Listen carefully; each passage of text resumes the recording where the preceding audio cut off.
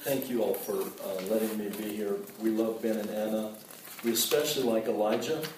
And Elijah is my favorite prophet and my favorite little new friend. So I'm going to be reading a passage from 1 Kings tonight. And if you have a Bible, you can turn there. If you don't, I think it's printed in your bulletin there. It's in the insert.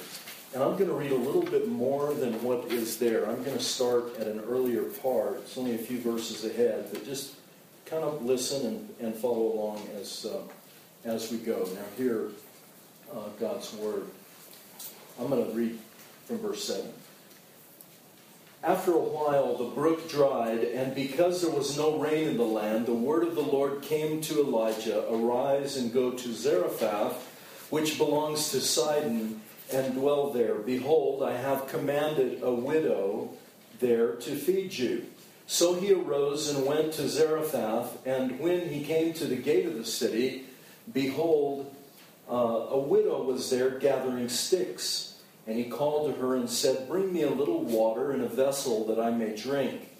And as she was going to bring it, he called to her and said, "Bring me a morsel of bread in your hand." And she said, "As the Lord your God lives, I have nothing baked, only a handful of flour in a jar and a little oil in a jug. And now I'm gathering a couple of sticks that I may go in and prepare it for myself and my son, that we may eat it and die." And Elijah said to her, "Do not fear. Go and do as you have said. But first, make me a little cake of it and bring it to me, and afterward make something for yourself and your son. For thus says the Lord, the God of Israel, the jar of flour shall not be spent, the jug of oil shall not be empty, until the day that the Lord sends rain upon the earth." She went and did as Elijah said, and she and her household ate for many days. The jar of flour was not spent, and neither did the jug of oil become empty, according to the word of the Lord that Elijah spoke. Now here's the passage. After this, the son of the woman, the mistress of the house, became ill. And his illness was so severe that there was no breath in him. And she said to Elijah, "What have you against me, O man of God? You have come to bring my sin to remembrance and to cause the death of my son." And he said to her, "Give me your son." And he took him from her arms and carried him up into the upper chamber where he lodged, and laid him on his own bed. And he cried to the Lord, "O Lord my God, have you brought calamity even upon the widow with whom I sojourn by killing her son?" Then he stretched himself upon the child 3 times and cried to the Lord, "O Lord my God, let this child's life come into him again." The Lord listened to the voice of Elijah, and the life of the child came into him again, and he revived. And Elijah took the child and brought him down from the upper chamber into the house and delivered him to his mother. And Elijah said, "See, your son lives." And the woman said to Elijah, "Now I know that you are a man of God, and that the word of the Lord is in your mouth, and it is true."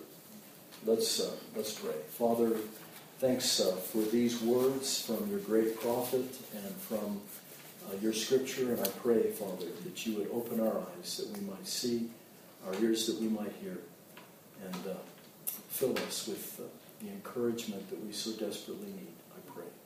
In Christ's name, amen. I teach a theology class on Monday night to anybody that wants to come, and we've had great classes over the years, people that want to study theology, and sometimes there's lots of people in the class. Last semester, I think we had 40-some people in our theology class. Many of them don't go to our church. They just want to learn theology.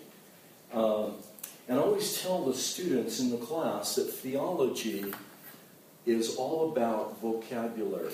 You see, you need a very rich and varied vocabulary, descriptive words that you can take some of the difficult concepts that you find in the Bible and give them a name, give them a word that will help you. One of these words is the word inscrutable. Don't you like that? I should charge you for that word. It's so good. Inscrutable. When you read a passage like this that we've just read, you come up against this idea of inscrutability, that God is inscrutable. And what this means, the meaning of this word is that God can be very difficult, if not impossible, to understand. That He is beyond our comprehension.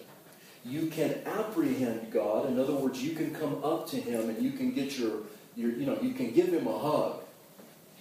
But you can never get your arms all the way around Him. You can't fully comprehend Him. No one knows God that way. Well, I shouldn't say no one. Jesus knew God that way. He knew His Father that way. But no human being has ever been able to know God comprehensively. We only apprehend Him. And so there's a lot of mystery. When you read your Bible, this is just one passage of dozens perhaps where God is amazingly inscrutable, very difficult to understand. I mean, He sends Elijah to King Ahab and tells Elijah, go tell Ahab there's going to be no rain as a judgment on you, no rain for 3 years. And so Elijah goes, and what? Lo and behold, a drought. And sure enough, but everything's okay. Elijah gets to go into the Kerith ravine, and there's water there, and he gets fed by ravens. Many of you know the story, and there's water for him. But then eventually the brook dries up, and the reader's sitting here looking, what is going on? God is inscrutable. He's hard to understand. First He sends a drought, then He provides for His prophet. Now He's not providing for His prophet. Then He tells Elijah, leave Kerith ravine, now there's no water, and go, and where I'm going to send you is to Zarephath. Well, Zarephath was the heart of enemy territory. It was Baal country. It was where the people worshipped Baal, and Elijah was in a contest against Baal.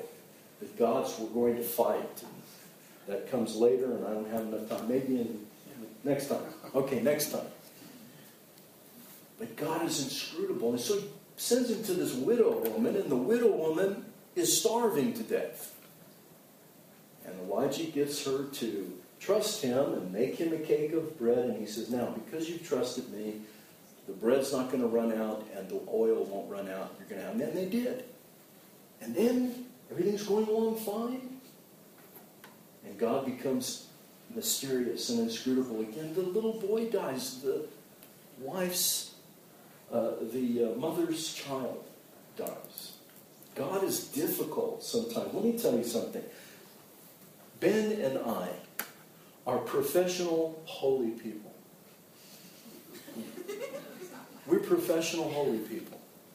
We have been to school. We have degree. We're smart. We're so smart. Our heads are about ready to explode. Doesn't your head feel like it's going to explode? And I have to tell you, I'm ashamed to say it.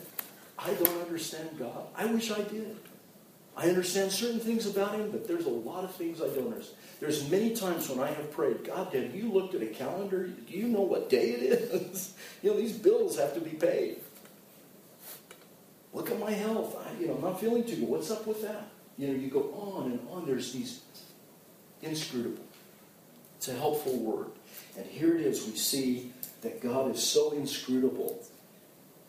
What we find out in this passage and in many others, and y'all are going to learn this as you go through Romans as well, that the righteous people suffer right alongside the wicked. And it's often in those times of suffering when God becomes very confusing. He doesn't make a lot of sense. And I want to give you three things that I think will help you negotiate those difficult waters. They've been helpful to me, and perhaps they'll help you, because no matter how well you know him, you're going to hit times in your life, if you haven't already, you will. But I bet most of you have. You're going to hit times in your life when you just look up and you say, what? Really? I don't get you. What are you doing? Please, answer my prayer. Listen to my cry for mercy. Are you even there? And it's at those times you need these three things. Listen carefully. You're going to need to know, do you have a relationship with God? Do you have a relationship with God? Do you have the right questions? Are you asking the right questions? So do you have a relationship with him? Are you asking the right questions? And finally, do you have a God who will listen? Do you have a God who will listen? So those three things. Do you have a relationship with him? Are you asking the right questions? And finally, do you have a God who will listen? Let's go through this and see if it'll help you. Do you have the right relationship? Look, if you can, at this verse 18. This woman asks Elijah, she says, what do you have against me? Have you come here to remind me of my sin?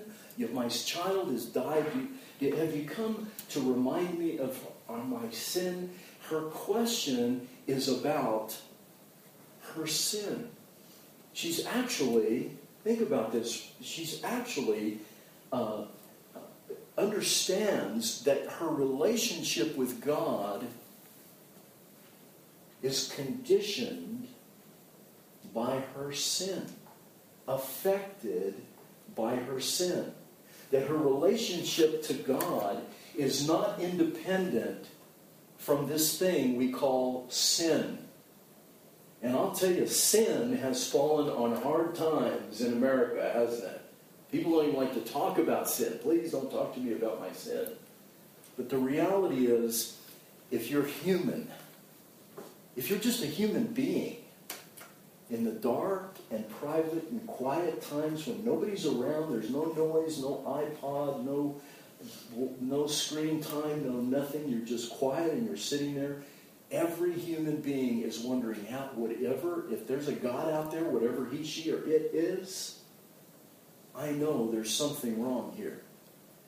And every human being is trying to make things right with whatever they believe that God is, he, she, or it. Yes? Everybody. Some people think killing people and chopping their heads off is the way to get right with God. How do you like that? And then you come to the United States and, we're in a moral meritocracy where, the better person you are, the closer you are to God. So this woman understood that her relationship with God was in question. And she tells us that by, if you kind of read between, I don't like to read between the lines, but just think about what she's saying. What have you against me? You've come to bring this sin to remembrance. It's almost as if she's saying, haven't I given enough to you? I gave you my last cake of bread. I've played my part. Now my son is dead. I mean, what is going on? Her relationship, listen to this. Her relationship was not the relationship that you and I would like to have with, say, a spouse or a girlfriend or a boyfriend or a parent or even a child someday if you have children. You wouldn't want that kind of a relationship. Her relationship was one of performance. In other words, I've done my bit. Can't you do your bit? A relationship of performance. And one of the pastors in our denomination is famous for saying that there's only two religions in the world. There aren't thousands of religions. There's only two. One is the religion of performance. And sadly, lots of Protestantism, Catholicism. I was raised in the Eastern Orthodox Church. My wife was raised Roman Catholic. And now we're Presbyterians. God help us. But I can tell you, everywhere that I've been, everybody believes they're saved by merit. Everyone. I've done my bit. So God owes me. And it's only rarely that you hear people actually say, no, God doesn't owe us anything. God is gracious to us. God is gracious to us. And this woman was basing her relationship with God on her performance. What do you have against me? Performance versus relationship. Then do you have the right questions? Look what she asks. Have you come to bring my sins to remembrance and cause my child to die? I mean, it's not a bad question. She actually is better than most of us. She recognizes that sin brings death. That sin is actually something that will cause death. So she confesses her sin, and she even acknowledges that God had a right to take it. She didn't like it, but she asks the right questions. You know, all of us, I think every one of us has a functional, what we could call a functional idolatry. And that functional idolatry is whatever it is that you believe makes you right with God. Now, I don't know all of you well enough to know which of you have what idols in your life. But if there is anything in your life that you think makes you right with God other than Jesus Christ, that thing is your idol. That thing is your God. It's your functional God. And for this woman, from the story and from the ancient Near East, the way we understand the ancient Near East, the thing that gave this woman life was her son. Her son was her life.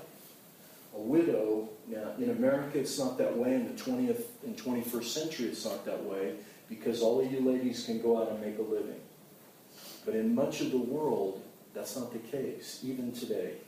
And in this ancient world, if a woman did not have a son, or she didn't have a husband, or didn't have a family to take care of her, her life was in mortal danger.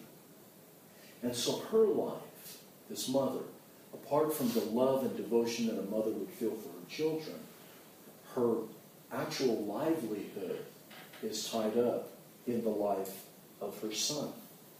It was her future. It was her security. She had no life. And this is true in the ancient, it was true in the ancient Near East, and it's even true in much of the world today, that the life of the woman is tied up in her heir. And so she has a legitimate complaint. Have you come here to kill my son? And what's interesting is Elijah does not correct her. He doesn't correct her. She does appeal, however, while she knows she has no standing with God on her own, she appeals to the relationship that Elijah has. She said, "O man of God," in verse 18, "O man of God." She recognizes this man does have a relationship with God. So what happens? Elijah doesn't correct her. He says to her, "Give me your son. Give me your son." Basically, he says to her this: "Give me your life. Give me everything you are, everything you ever will be, all your security. Give me everything. Give me your son." And he takes that child. I don't know how old the child was, probably in double digits, I imagine. But however old the child was, he took the child and he acts as a mediator. You see, Elijah understood that somebody had to have a right relationship, and somebody had to ask the right questions. And Elijah doesn't correct the woman. He takes it upon himself to do that. And when God is inscrutable, the same thing is going to come to you. You're going to have to ask yourself, do I have the right relationship? And am I ready? Am I ready to ask the right questions? is will my relationship with God hold up under the question I'm going to ask? He says, give me your son and listen to what Elijah does. Let me tell you, if any of you, can get to this point, your Christianity will go on. It'll be like having a Christianity on steroids. It'll be like having Christianity on turbo. Or whatever. What's something they would use with turbo? I'm not the guy that asks. You're not the one. You're not the guy. I don't know what the right words are. You will have a relationship that is strong enough to bear the weight of the pain that is sure to come in your life. I don't want to sound like a downer and all that, but you're going to have disappointments and things. God's going to be inscrutable. He's going to be mysterious. You're going to be going, what? Will your relationship hold up under the right question? Will it carry the weight? And here's how you know. Look, it's amazing. Give me your son, takes the kid, goes into the kid's bedroom, lays the kid down, and then he says this. This is why I love Elijah, my favorite prophet. I love this guy. I would like to just spend all kinds of time with him in the next life. Verse 20. O Lord my God, have you brought calamity even upon this widow with whom I sojourn by killing her son? I mean, this is a guy who's got some chutzpah. He goes in there and he tells God, what are you doing? I can't believe what you've done. This woman has shown me, God, are you killing her child?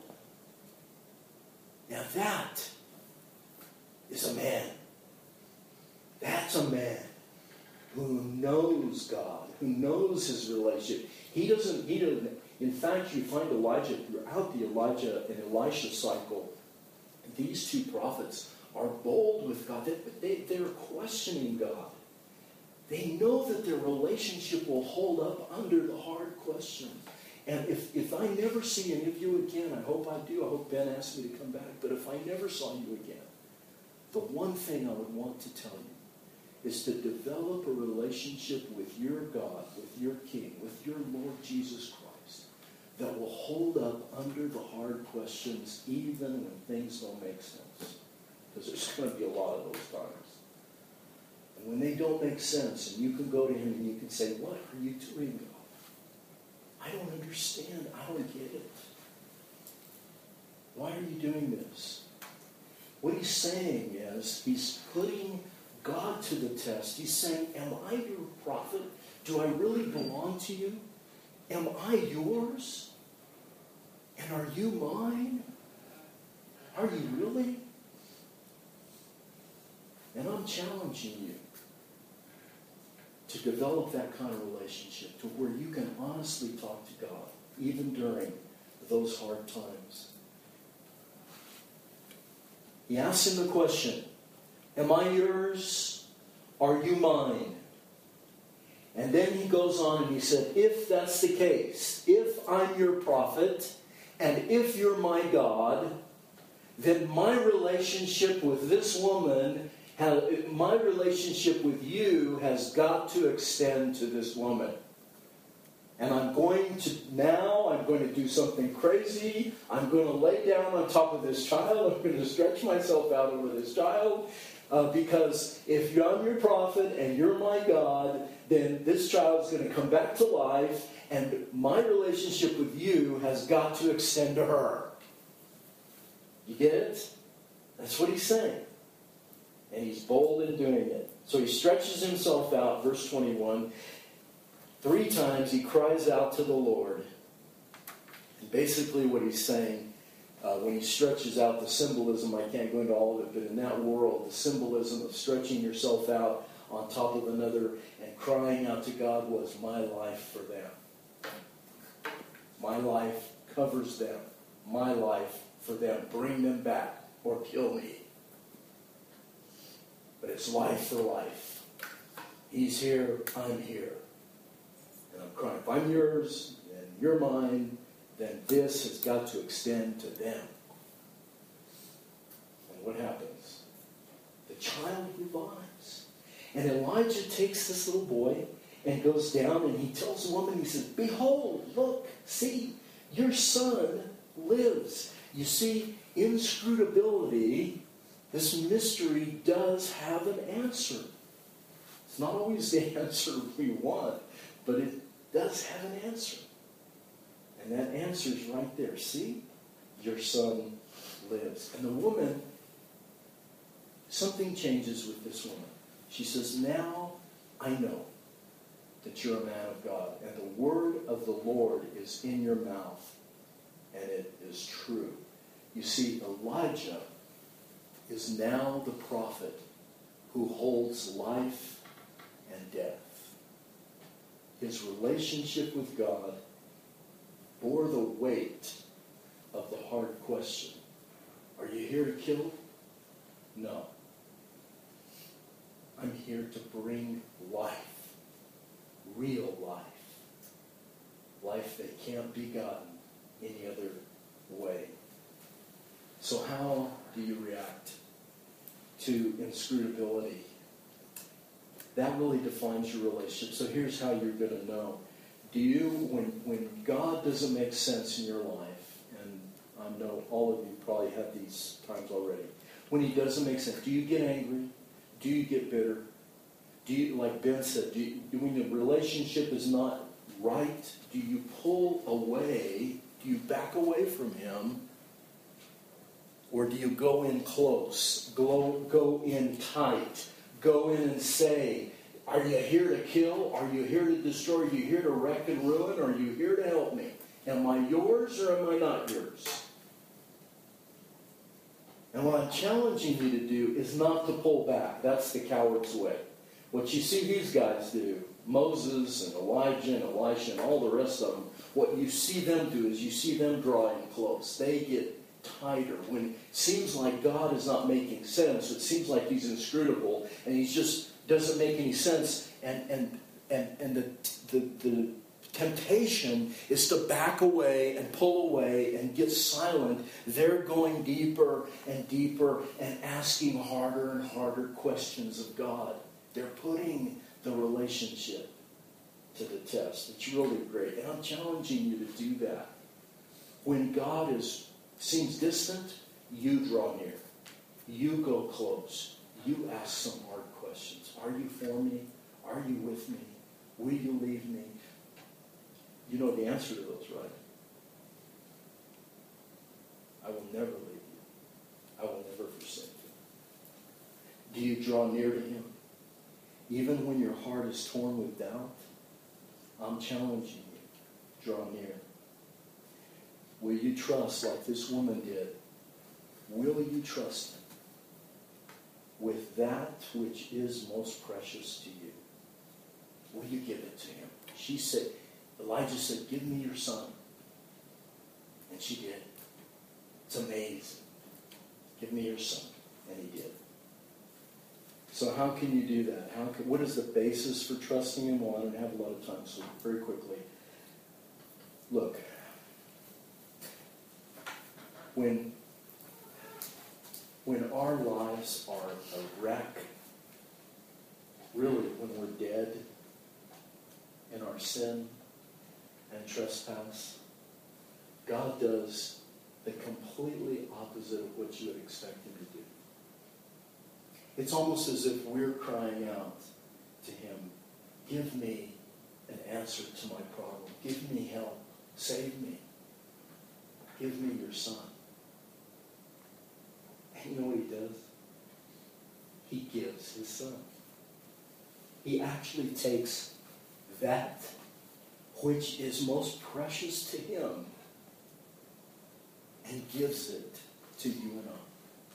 So that our questions of inscrutability always have a basis. They always have an answer. And the answer is in Jesus Christ. He gave his son so that Jesus, like Elijah, could stretch himself over our death and raise us up to new life. And on the cross, he says to you and me, each one of us, behold, you can live. You have life because as I live. His relationship with God can extend to each one of you, and it'll bear the weight of all your pain and all your doubt and all your sin and all the rest. It'll bear the weight. Will you do that? I hope you will. Let's pray. Father, I confess I spent a lot of my day filled with doubt and worry and fear, and there's no point trying to hide it. It's just there. And I ask, Father, that you would help each one of us, all of us. We all have those fears and doubts and terrors that grip our hearts with what does the future hold and what's going to become of me. I do pray, Holy Father, that you would stretch out your life across ours as you have in your Son Jesus, and raise us up to new life. And give all of us confidence, Father, to trust you, even in those hard times when we don't understand. And strengthen us, I pray, through Christ our Lord.